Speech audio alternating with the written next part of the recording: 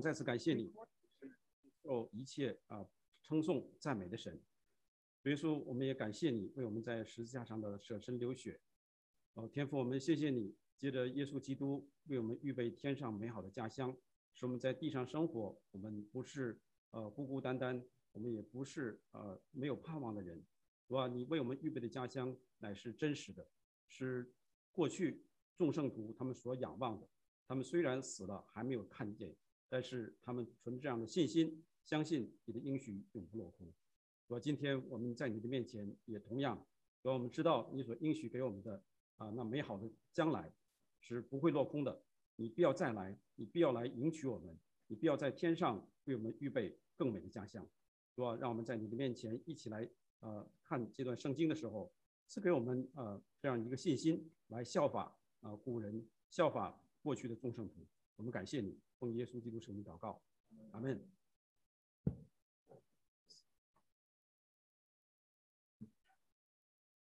那我们上次呢，可不可以接过来？是我这边没有。你那个把那个前面那个电源打开。OK， 好了。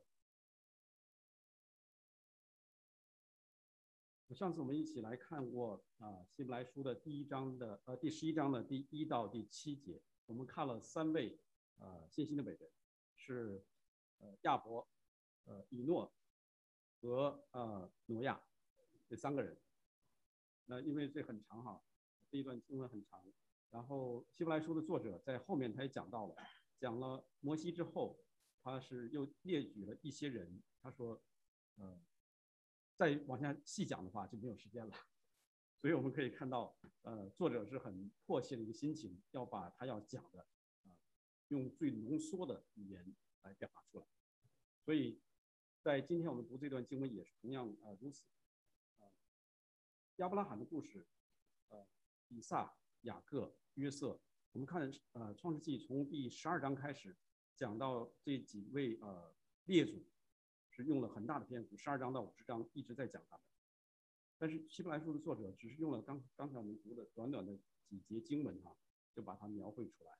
所以希伯来书的作者也是圣灵所默示他来写这个经文，所以他对他们的评价就是神对他们的评价，因为圣经都是神所默示，每一位作者都是从神得到这个默示，所以作者用很简短的几句话来描述亚伯拉罕，描述撒拉、以撒、雅各、约瑟，所以我们就细细的来品味，这么一句话里头怎么就浓缩了那么多的内容。我们如果不仔细思考的话，会或者是不去对比这些经文和创世纪的经文来对比的话，我们就会失去很多的东西。所以我们今天一起来看，这个是今天的金句和上个星期是一样的，因为整个这句话实际上是对过去这些信心的伟人的一个总结，也是对你、对我、对过去的信徒的一个激励。上次我们已经讲过这段经文，那后面这句话非常重要，因为神给我们预备的更美的事，叫他们就是这些古圣徒信心的伟人们，若不与我们同得，就不得完全。所以神对你对我非常看重，大家不要认为这都是他们过去的人他们很伟大他们能做到我不行。不是，神告诉说，这些信心的伟人，若不与你与我同得，就不能完全。所以神在你我身上的托付是很大。那上次我们也看了这个对信的定义，今天就不再用更多的时间去重复。所以上次也跟大家分享了几个版本。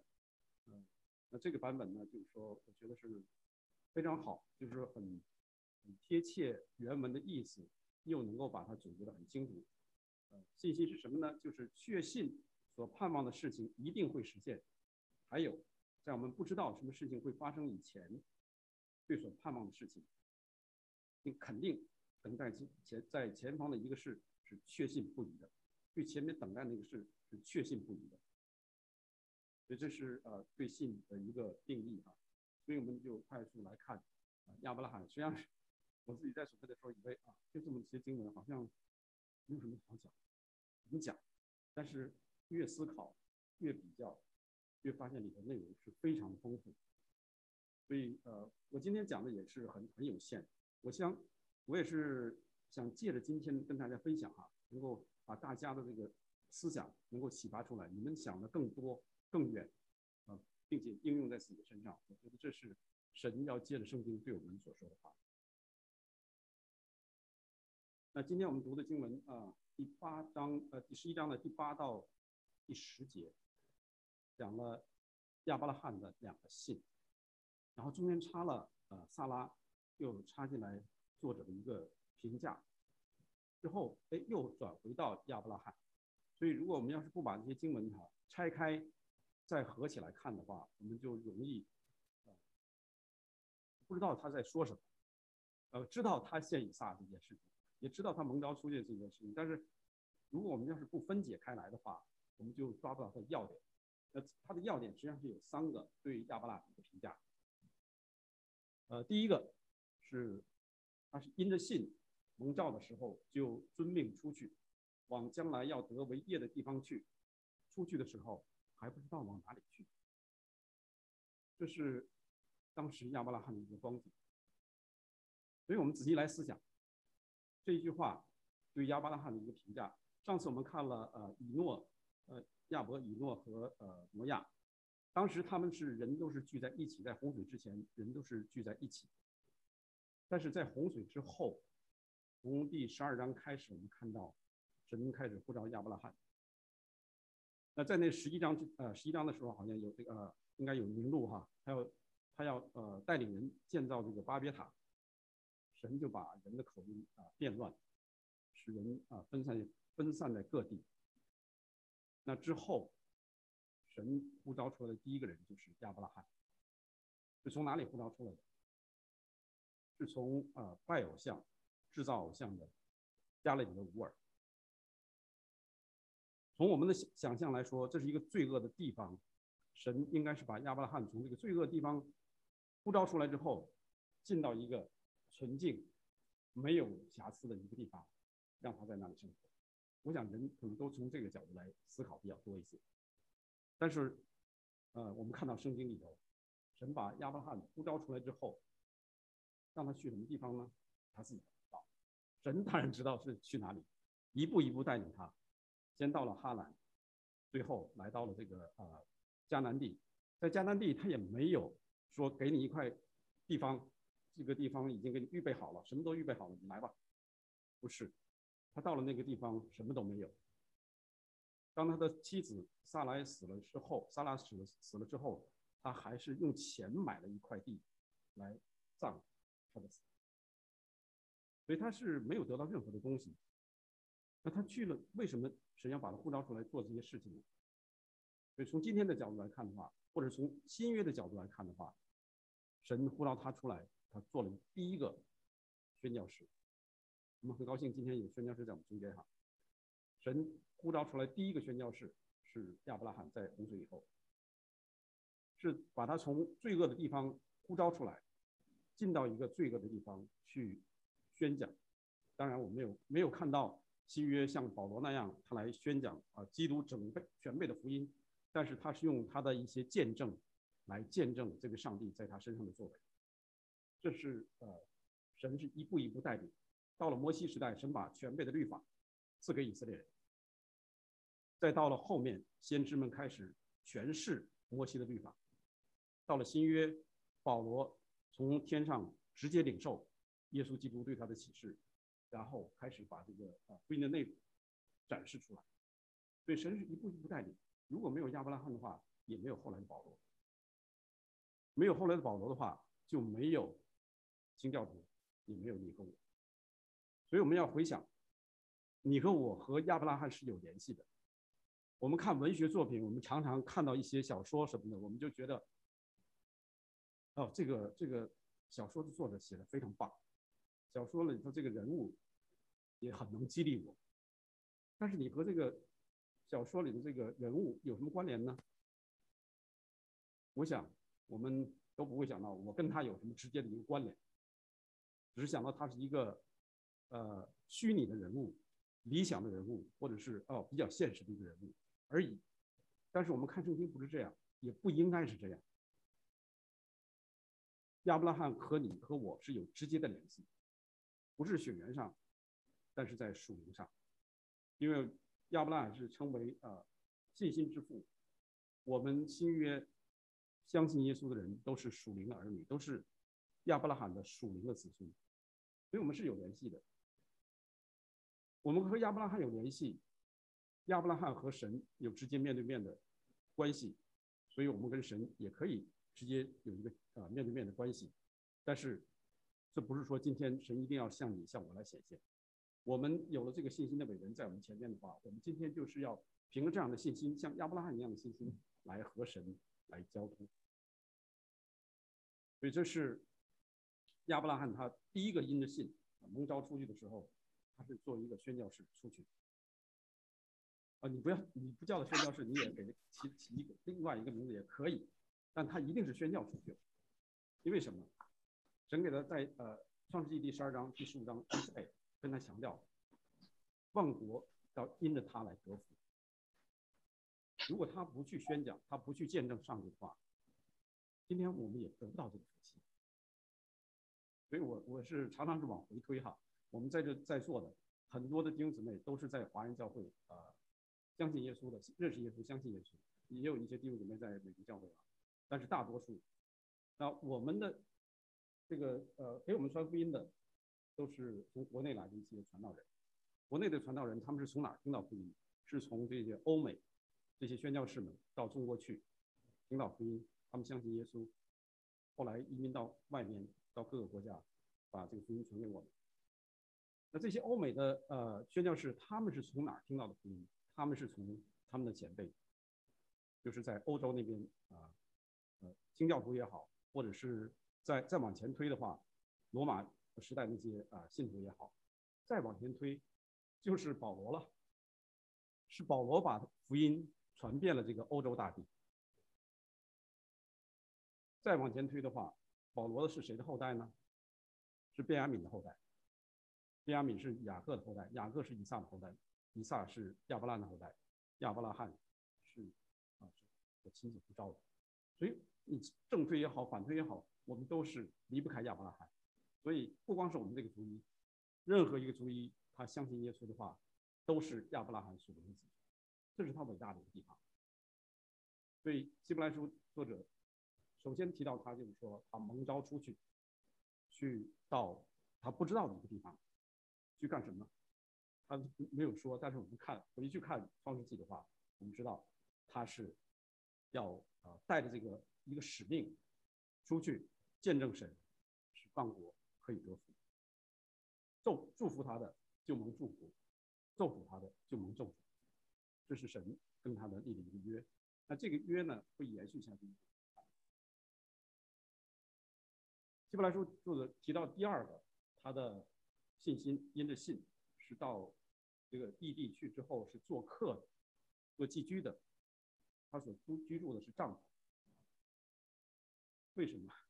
今天我们信主之后，我们常常包括我个人，或者我身边弟兄姊妹，或者认识的一些人听到一些，大部分我们都是求神赐福给我的，赐福给我一个美好的毕业，美好的生活，子女听话，这些都是好。但是如果我们回头看这个信心的伟人，他是一个很富有的一个人，神确实赐福给他，他的家业很多，但他还是一个住帐篷的人，并没有在地上为自己来建造一个美丽华丽的一个居所。到死他也是在过这种寄居的生活。所以这是我们值得我们来思考那他为什么要这么做？希伯来书作者告诉我们说，他等候那座有根基的城。这个根基的城当然是指的天上的这个天上的耶路撒冷，是神所经营建造的。那和合本说是经营建造你要看其他的版本，包括新译本，是神所设计，神设计好了，神也建造好了。他就等着将来到那里去。他知道在地上太短，虽然他活了170多岁，但是在人生的这个长河里面，不用说在永恒里面，到今天我们来回头看的话，170多年算什么？转眼就过去。这是他的信心，他并没有把他的信心，他把他对神对他的应许放在地上，他把他的信心，他对神的应许是放在天上。所以今天我们的题目是等候天上更美的家乡，是从亚伯拉罕开始。第三个提到他因着信，是他被试验的时候是献以撒这件事情，这件事情大家也很熟啊，也使很多不信的人，甚至是使一些刚信一读圣经读到这里就跌倒，有许多人因着这件事情跌倒。哎，神怎么能让一个他拣选人把自己的儿子献上烧了？很多人就是这么理解，他没有看到将来的事情，他也没有看到这件事情上面神要做一件什么事情。所以这是一会儿我们也要谈到，我们现代再往前推不到100年，一些新派神学，现在的一些德国的一些那些神学家们，他们来看圣经的时候，和我们看，如果我们要是真是信主的话信神的话，我们不会像他们那么去看。他们完全就是说，把这个圣经经文拿出来分析，当时这个古今东的文化是什么样子？他们是不是有这种献子这种献祭的行为？完全是从这方面。他被献祭之后，他如果真是被烧了，那不就完了吗？他们不会去想，这位神是有一位神可以让死人复活的。他们不会想这些。他即使是那是你们说的，在我们的经验里面，在我们的实验里面，在我们的实践当中，没有这回事。所以你们说的，你不要把这些神拿过来，你就看你这个经文，你怎么说的，我就怎么来分析。从我的理性，从我的逻辑，从我的经验、实验，我来得出一些结论，我来鉴别圣经。这是现在很多的学者这么做。但是我们知道，圣经所记载的一切都是神所默示，并且在人类的历史里面，神一直是在参与其中。今天也是一样的。我们不要以为今天这个社会现在整个道德败坏，已经不可收拾这种地步，好像神不管一样。不，我们仔细来读圣经的话，我们知道神一直在掌管历史，一直在介入在人的历史当中。他会使用一些人的恶来成就他的旨意。因为我们还会看到以撒这件事情以撒给2个儿子祝福这件事情，我们会看到。所以这是亚伯拉罕的3个信心被希伯来书作者拿过来，没有把其他的放在里面。如果我们刚才看圣经的话，我们看到从第12章开始，一直到第22、23左右，一直在记载亚伯拉罕那么多的事情，他单单挑选这3个被呼召出来，在地上生活，儿子被应许生出来之后献上3件事。我想对我们来说也很能记那在这里就说3个因的信，让我们来思想我们自己。第一个，他被呼召出来去做宣教士。今天神对你的呼召是什么？神对我们的呼召绝对不是说让我们出来信他得永生，在地上生活过得很好，完了。不是的，耶稣基督他对他的门徒，他升天之前一再提醒他的门徒，你们要去往天下去，把他所你们要去往普天下去，使万民做我的门徒，要奉父子圣灵的名给众人施洗，把我所教训你们的都要遵守，直到世界。到了使徒行传，我们再看使徒行传第1章第8节说，在圣灵降临在你们身上，你们就必得到能力。你们要从哪？耶路撒冷、犹大全地、撒玛利亚，直到地极，要做我的见证。所以我们看到耶稣他对你、对我、对门徒的使命，不是说我们在地上过一个安稳的日子，是有些弟兄姊妹，神是确实是赐福他们，我们不是说这不对啊，但神的命令并不是他的旨意，并不是在这里。所以，当我们常常询问神的旨意，你对我的旨意是什么的时候，圣经记得很清楚，大的旨意很清楚。神并没有把很详细的一些东西都记载在圣经里面，告诉你说，遇到这种情况你这么做，遇到那个情况你这么做，那个情况不是。但神的智慧全在圣经里面，只要我们仔细的去思考。像亚伯拉罕他献以撒这件事情，他为什么献？他的信心从哪里来？他的信心不是从他自己来的，他的信心是从神的应许来的。第18节说：“论到这儿子，曾有话说，从以撒生的才要称为你的后裔。”他从这一句话，他就可以推断出来。第19节说：“他以为神还能叫人从死里复活。”你回去看创世纪的话，神并没有说你的后裔如何如何之后，你把以撒献上，我要叫他从死里复活，没有这么说。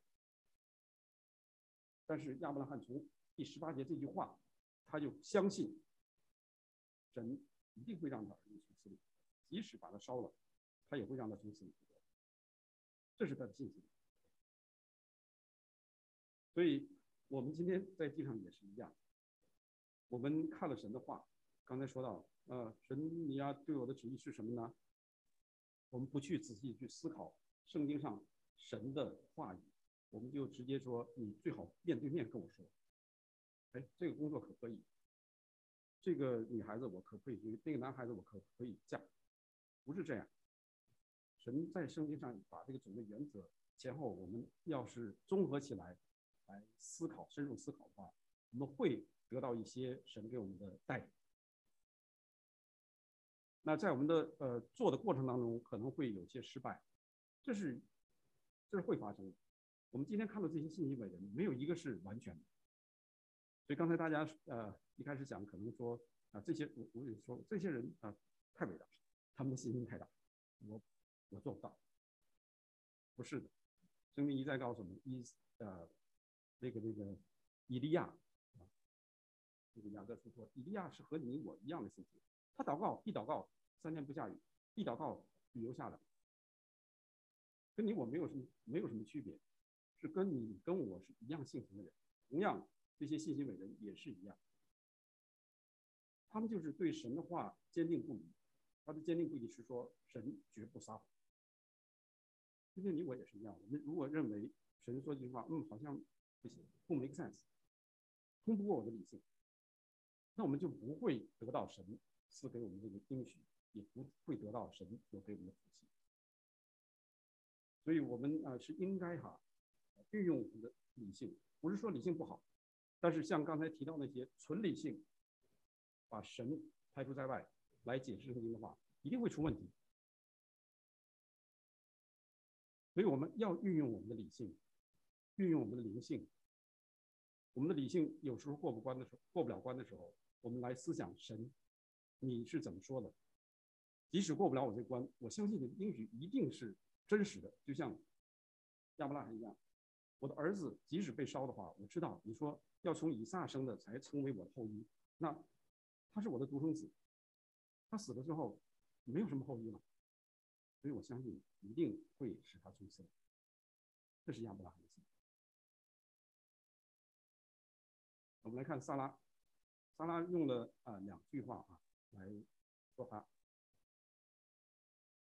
说他因着信，连撒拉自己虽然过了生育的岁数还能怀孕，因他以为那应许他的是可信。请问，在创世纪里，你读到过记载说，撒拉听了神说，他明年这个时候要生一个儿子，很坚信不疑。你去看一下创世纪，有没有？所以当我一开始我就想讲这几个人的时候，我就想亚伯拉罕他是撒过2次大谎，把自己的妻子出卖，保全自己的性命，哎，被称为这个信心伟人。萨拉，萨拉也是很厉害的一个女子。圣经里的可能你也可以找到其他的女子，像那些恶女子，咱们不说哈，就是说神的儿女家中的人，萨拉是一个很特别的一个人，好像是他称亚伯拉罕为主，但是如果你读创世纪的话，你会发现亚伯拉罕很多的事情都要听他，娶夏甲听他的，夏甲怀孕了要把她撵出去，也要听萨拉的。等那个以撒生出来，以实玛利来嘲笑他们的时候，萨拉向亚伯拉罕去告状，把他撵出去。亚伯拉罕没有办法。你不要想他是一个妾啊，是在他之下的。那你养一个宠物的话，你都知道，你要把这个宠物别人打他一下或者干嘛，你就心疼的不得了。何况是他不管怎么着，也是他的妾，也是他亲生的一个儿子以实玛利，要给你撵出去，到旷野去，很容易就死掉。所以亚伯拉罕很苦啊。昨天我们也谈到，这个神造人不是从这个亚当的头来造这个人，造这个女人，让女人来作威作福来管辖这个男人。那同样也不是叫男人来管辖这个女人，把她踩在脚下。但是我们看到人一犯罪之后，就是这个样子。所以昨天我们的焦点是放在神是从人的这个心脏旁边肋骨来造这个人，是让他们来同等相待。但是人一犯罪之后就出现这种问题。所以萨拉是一个很特别的一个女性，她很厉害。按照我不知道今天现代的语言怎么来形容这种夫妻关系。按我那个年代是亚伯拉罕是一个妻管严，他的妻子管辖的。但是我们来看，为什么说他是以为那应许他的是可信的？我们看创世纪第18章12节，在那里说，讲到耶和华来看亚伯拉罕和萨拉，然后和他们有一段对话，告诉他说他明年要生一个儿子，然后萨拉心里就暗笑，说我自己衰败，我主也老迈。那时候他们是一个99，一个是89，岂能有这喜事呢？耶和华对亚伯拉罕说：“萨拉为什么暗笑？说我既已年老，我这能生养吗？”然后他说了一句话，神自己说了一句话：“耶和华岂有难成的事呢？到了日期，明年这个时候，我必回到你这里，萨拉必生一个儿子。”所以这些用词非常的重要。神并没有说大概明年这个时候，大概明年某个时候，你会生一个。神用的都是非常肯定的。到了日期明年这个时候，我必回到你这里，萨拉也必生一个儿子，都非常肯定。说了这些话之后，再看第15节，萨拉就害怕，不成，说我没有笑。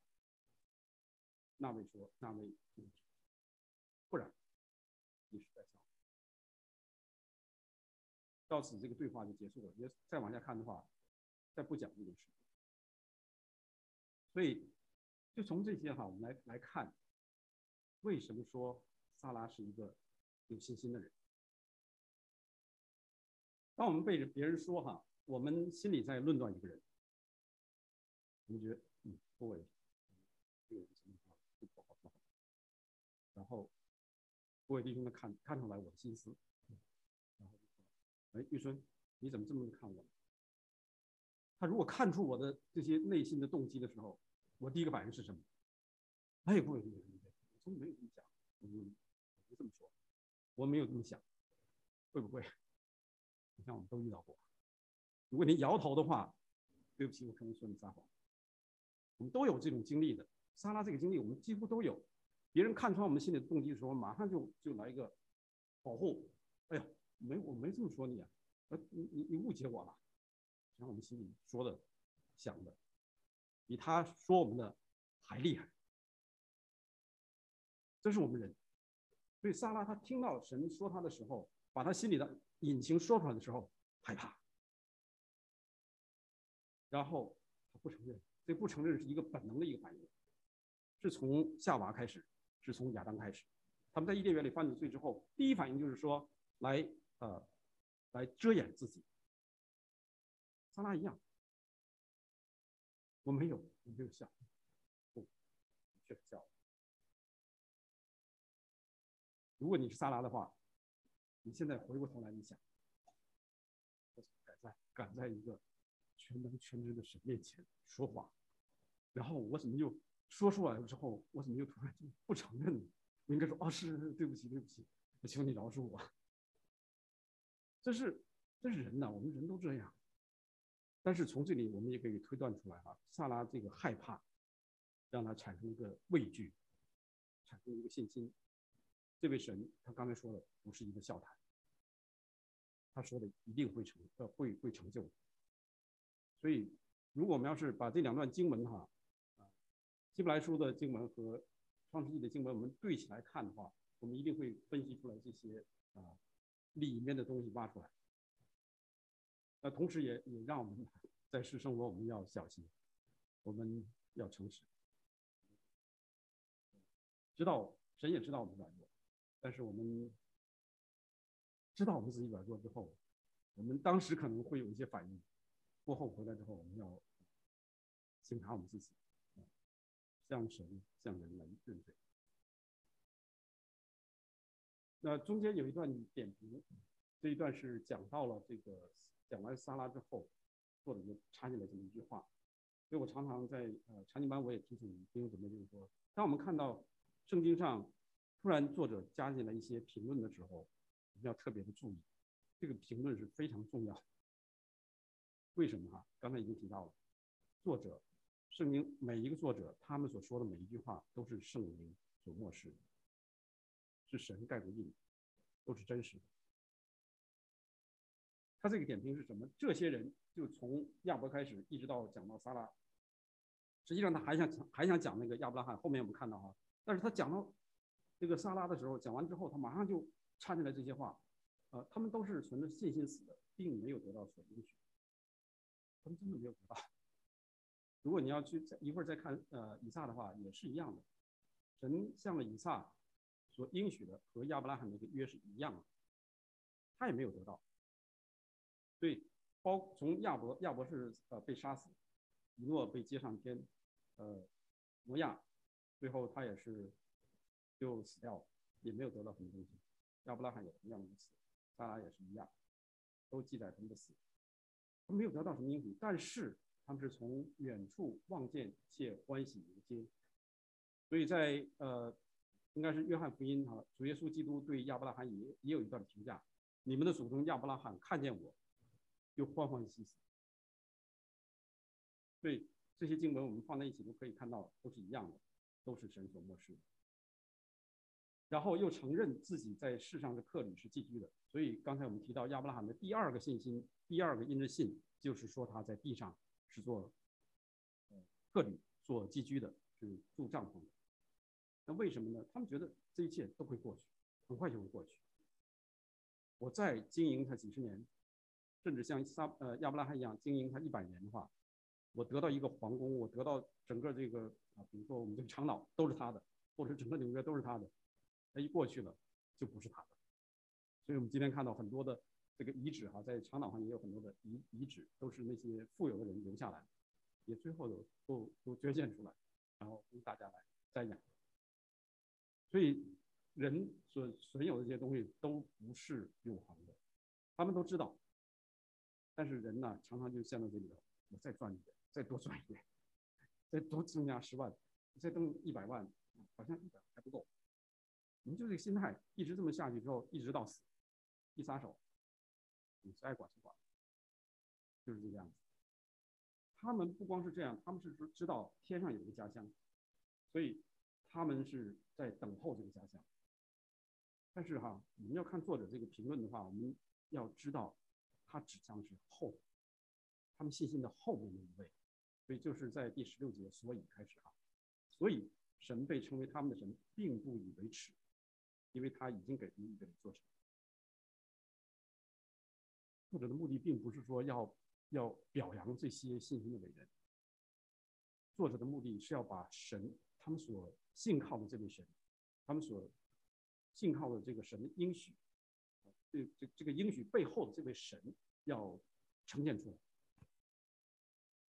不光是给这些伟人，当时这些希伯来书的受信人，也包括今天的你我。我们今天所看到一切，我们所拥有的一切，我们都要知道这一切的背后是神。我想这是作者他的目的。神为我们预备这些事，并不以为耻。今天你我哈，我们假如说今天你们今天所有在座的，你们来了，我就应许你，哪怕给你们吃一顿饭也好，或者是什么也好，你们每次来，我们每次请你们吃饭，结果某一天我或者是账户上钱少了，或者是我今天很忙，我没有满足你们的需要，我觉得是很 shame 的一件事情，很羞耻的一件事情，你不觉得吗？假如是你的话，你答应人家很好的一些事情，结果你做不到，那这件事情也是一样的。神说天上有一个更美的家乡给你们预备了，假如说天上没有的话，神会不会觉得非常的尴尬？但是这里告诉我们说，他并不以为耻，为什么？因为他已经给他们预备了一座城。神说到做到，他的应许绝不落空，所以他并不以为耻。我们人常常会以为耻的事情，神也是以为耻。但是如果神要是能做到的话，他绝对不会说，我做不到，所以我给你开张空头支票，神不会这么做的。这是最大的一个对信心的一个考验，因为这些人都没有看到神所应许给他们的。今天你我也是一样，我们也没有看到。如果要哪位说我上天堂看了什么什么，我也不是说你说撒谎哈，但是我是觉得从圣经的角度来看的话，我们谁都没有看见。我们看见的话是用信心的眼睛，我们相信神你说的一定会成就。如果我眼睛看见的话，那就不叫信心。圣经告诉我们说，你眼睛看见了就不是信心了。所以在这一方面哈，这是我个人的意见哈，我个人的看法。我并不是说你是异端或者怎么着的，说看我到天能看到谁谁谁，看到什么什么啊。圣经是借着约翰把天上的意象已经向我们显明，我们都知道了，但那也是一个意象而已，也是只是给了使徒约翰，并没有给你给我，这是一个特殊的一个启示。所以弟兄姊妹们，我们在地上生活有没有为永恒打算？你说哦有，如果你说有，那对照这些信心的伟人，你是怎么打算的？我想对你对我哈都是一个挑战的一个问题。好，时间往下走，以撒，圣经里头记载的并没有什么跌宕起伏，像雅各那个样子。我们看到雅各是很跌宕起伏的一个人生，以撒几乎是平平淡淡。就有一次，他到了这个亚米比勒王那里去，他撒了一个谎，和他爸爸一样，这个100家是我的妹妹，最后也被说穿了哈。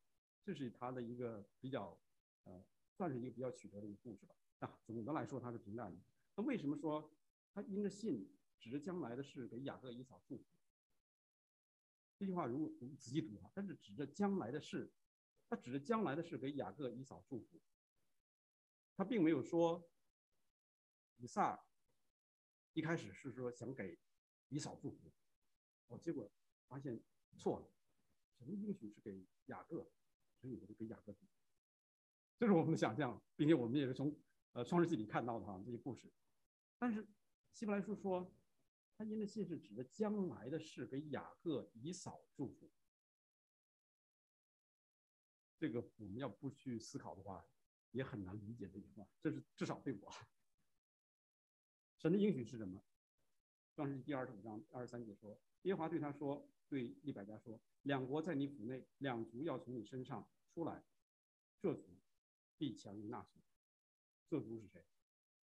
雅各的后代，要强于以扫的后代。将来大的要服侍小的，以扫要服侍小的雅各。这是神的告诉他们的这个信息。那以撒呢？从这个故事来看的话，创世纪来看，以撒是怎么想？以撒他是年老的时候啊，创世纪记载的应该是记载他年老了，他就把以扫叫来说：“我不知道什么时候死，你去给我打点野味，吃了之后我给你祝福。”以扫就去了。雅各呢，利百加听到了这个话之后，他就想，不对呀，这个他是喜欢雅各的，然后他也记着神对他们说的话，将来大的要服侍小的，那他就想了一些计谋，把这个雅各带过来。雅各一开始还是推劝，哎呀，认出来我怎么办？但最后他们还是一起来核心欺骗以撒。那这个祝福是什么呢？以撒给雅各的祝福：愿多民侍奉你，多国跪拜你，愿你做你弟兄的主，你母亲的儿子向你跪拜。凡咒诅你呢，愿他受咒诅；为你祝福的，愿他蒙福。那为什么说就这么一句话，说他是因着信？所以我们看哈，并不是说他因为他把最好的祝福给了雅各，所以他是有信心的人，不是的。我想这是我以前也是这么想，但是我们看的话，并不是这样。他并没有照着25章23节，神，你都这样，对不起，我打错了。在前面他们出生之前哈，耶和华对利百加说的话和以撒说的话，他并不是按照这个顺序去给雅各和以扫祝福的。他祝福的内容我们看也是打成粗体字看哈，愿多民侍奉你，多国跪拜你，咒诅你的受咒诅，祝福你的祝福。如果你再往前章看的话，神向了以撒显现的时候，重述了他向亚伯拉罕的约。亚伯拉罕的约就是祝福你的蒙祝福，咒诅你的蒙咒诅。对，在这个祝福里面，这个内容是他的信心，他相信神跟他说这个约要持续下去，所以他是因着相信这个约来给雅各和以扫来祝福。他也是不知道他现在祝福这位就是雅各，所以我不知道我讲清楚没有啊？以撒他的信是指着他对神给他的那个约的那个信，约的内容的信，来祝福雅各和以扫，并不是说因着神说大的要服侍小的，所以我就刚才我说错了，不应该是让他打些野味，我吃了之后给以扫祝福，我现在应该给雅各祝福，不是的。所以我们可以看到啊，前面我们说过，在人这个罪恶世界里面，没有一个人是完全的，没有一件事是完全的。在人看来好像这个 perfect， 在神看来都不 perfect。在人的社会里没有理想，没有理想的一个完全。我们这房子修好之后，马上就变成旧的。我们人一生下来是一个新 baby， 马上就开始走向死。我们的思想今天大家都觉得对，再过几天，再过1年、2年、10年，这怎么这么想？包括我们个人也是一样。但是神是却用着人的一些这些缺陷，用着人的制度的缺陷，用着人的思想做法的缺陷来成就他的旨意。神并不是说同意我们这么做，也不是说同意以撒和利百加和雅各这么做，他不是那么认为的，他也认为他们是错的，但神就是在这个错中来成就他的旨意。这是我们又回到刚才那个理性哈，如果我们要按人的理性来说的话，理解不了，也解释不了。你必须要从神的角度来看这件事情。神知道我们是不可能完全，并且在这个罪恶的世界里面，我们常常会发现，往前按照我们的理想，按照我们的所谓的正直往前走的时候走不通了，但神会给我们开路。所以在这里让我们看到这个人的不完全啊，在人的不完全上，神要显明他的美善的旨意，来纠正人的一些错误。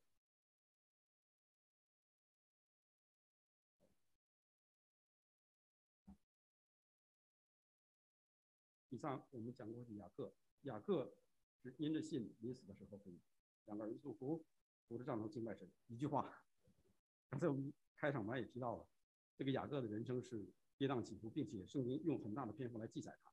但是我们看到，希伯来书作者只用了一句话来评价他，好像他前面或者很多的事情都不是凭着信心一样。不是，雅各是一个很诡诈的人。但是他和以扫一个相比的是什么呢？以扫是中规中矩的听他父亲的话，在外边打猎，伺候他父亲。雅各安安静静的帐篷里头，成天去想一些事情。他抓什么呢？他从出生就开始抓他哥哥的脚，他要抓什么？他抓地上的好处。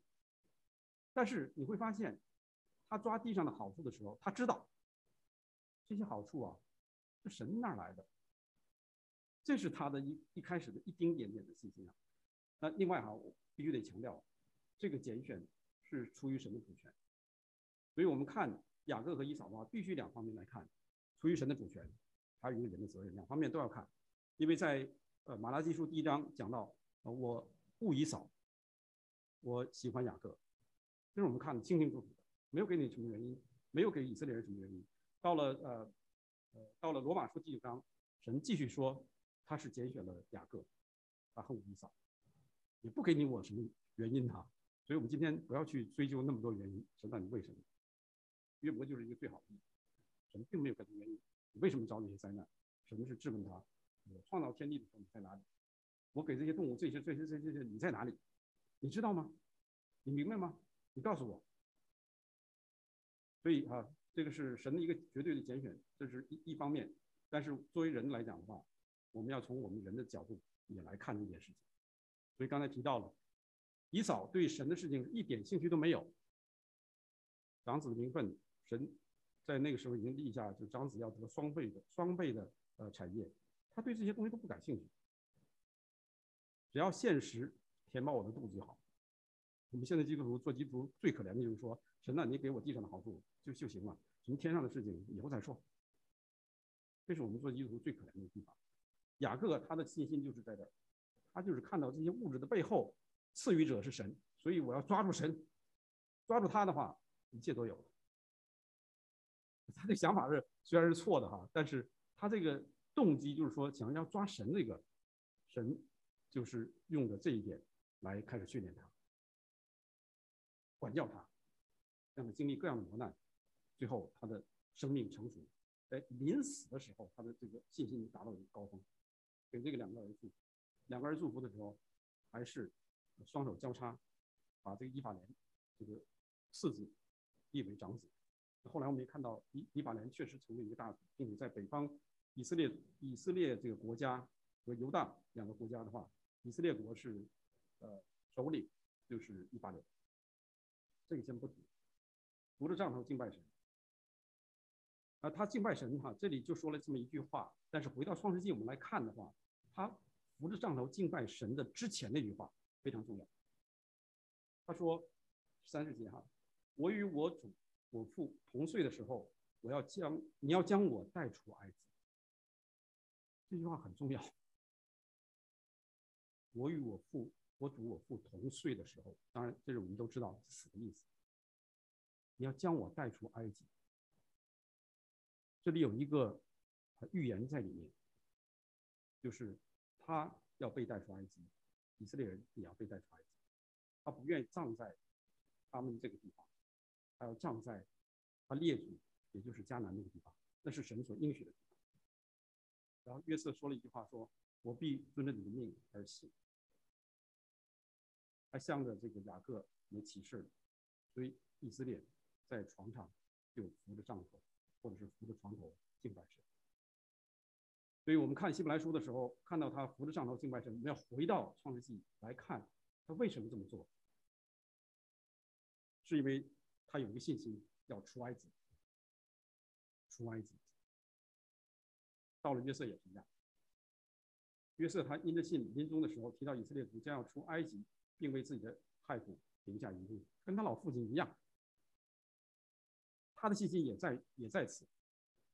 他相信神一定要把以色列人从埃及带出去，这是400年以后的事情了。今天我们看希伯来书也好看创世纪也好，我们都是一步一步的，好像都在我们眼前都摆出来了。对着约瑟不是的，在他那个时候可是没有出埃及记这本书的，但是他就提到这句话，也是在创世纪里说：“我要死了，但神必定看顾你们，领你们从这地上去，到他启示所应许给亚伯拉罕、以撒、雅各之地。”所以他他告诉这个以色列人，神必定要看顾他们，领他们从这个地上出去，出埃及，回到这个应许之地，然后跟他爸爸一样，将来把我的孩子带走，来到那个地方。当然，雅各他死了之后，70天哀哭之后，约瑟把他的遗体带回到迦南地，马上就埋葬了。那约瑟的骸骨是存留了400年的埃及。等以色列人出埃及的时候，是抬着这个约瑟的骸骨离开埃及的。你们去查考这个出埃及记也有记载。好了，这几个信心伟人，实际上要像希伯来书作者说的话，我们要讲起来就是要讲很长，但是时间的关系，就轮到你和我们怎么来看这些信心的伟人。同样，上次我们也提到了，我们和这些古信徒的性情是一样的，所以我们不要灰心。他们有失败，他们有很多失败，但是在失败当中，神也是建立他们。今天我们也是一样，我们有很多的失败，我们不要失败了之后，或者是被人伤害之后，躲在家里头哀哭、舔伤口。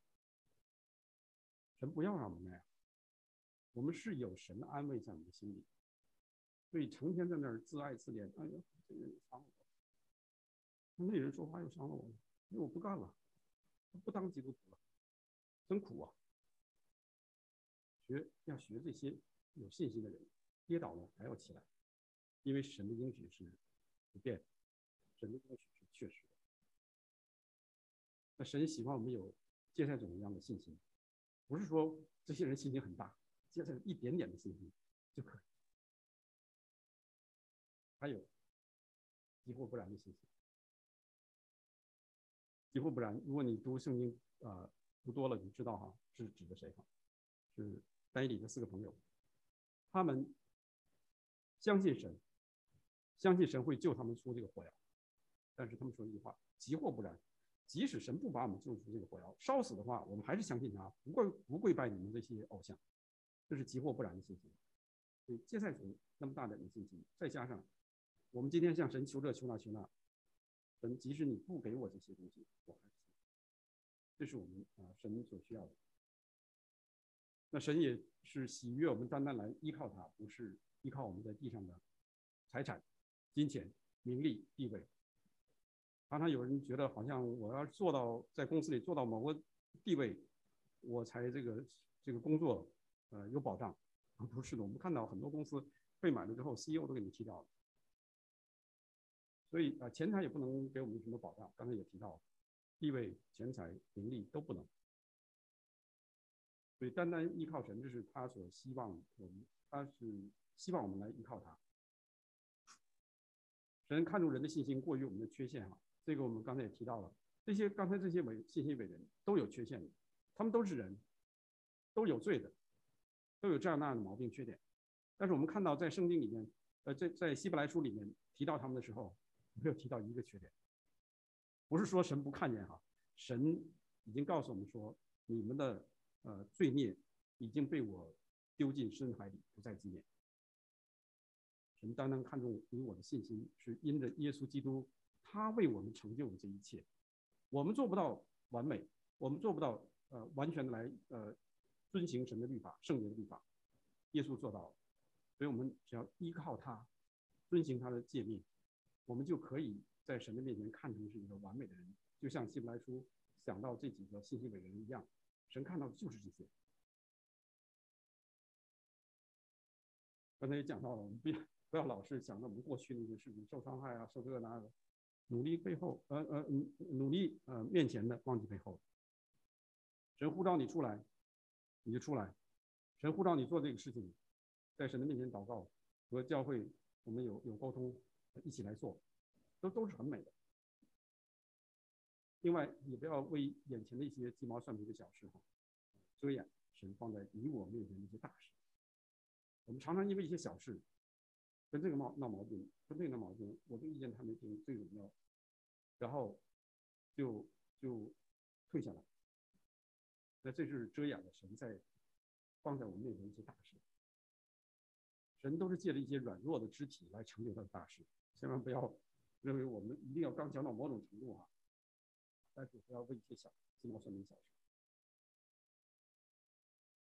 最后一个就是说，我们每个人都在神的面前来思想，神在你在我身上的恩赐和托付是什么？每个人都有。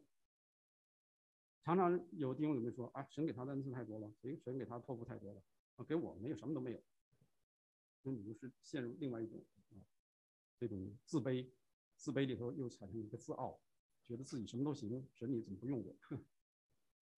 神不偏待人，神在每个人身上都有他美善的旨意，都有他的托付，你要去寻求。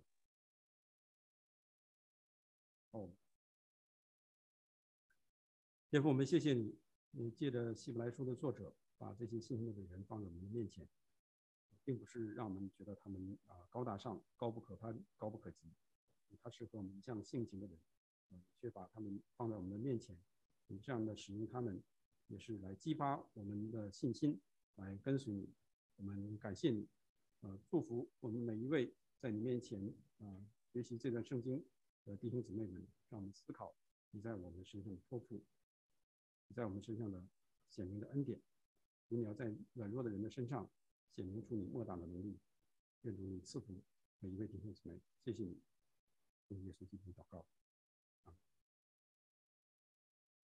跟大家稍微说明一下因为有一些可能弟兄姊妹不知道，就是我们教会有一对外堂讲员呢，我们是有这个经济上的给他们酬谢，大概一个人是200，一个人200，然后新泽西那边以外过来的，再加上过桥费，再加上邮费，可能是50-60块钱，到300。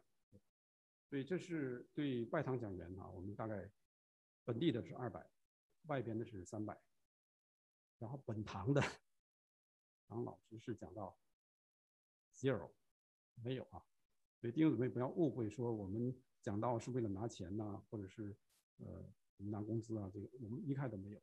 教会的长老执事在教会里各种的服饰是不拿薪水的，这个弟兄姊妹不要误会如果要是说对教会的这些财务方面有什么问题，可以直接找郭伟和朱玉，让他们把这个财务报表给你们看，都没有问题的。因为会员大会的时候，我们也跟大家公布过，就是说，如果你要想知道教会的一些财务的这些使用，可以找到这2位弟兄，他们会把这个表格给他们看，这个没有问题。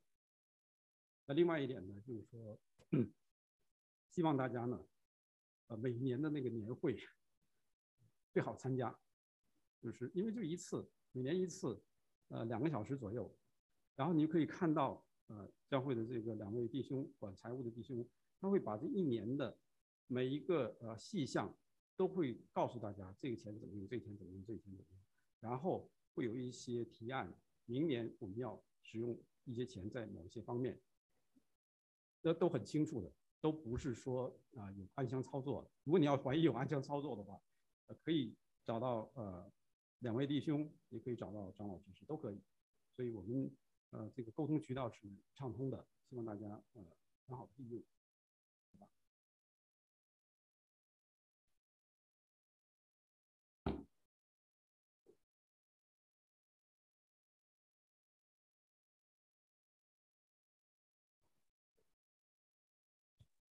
好，我们唱一首回应的诗歌，287首，信靠顺服。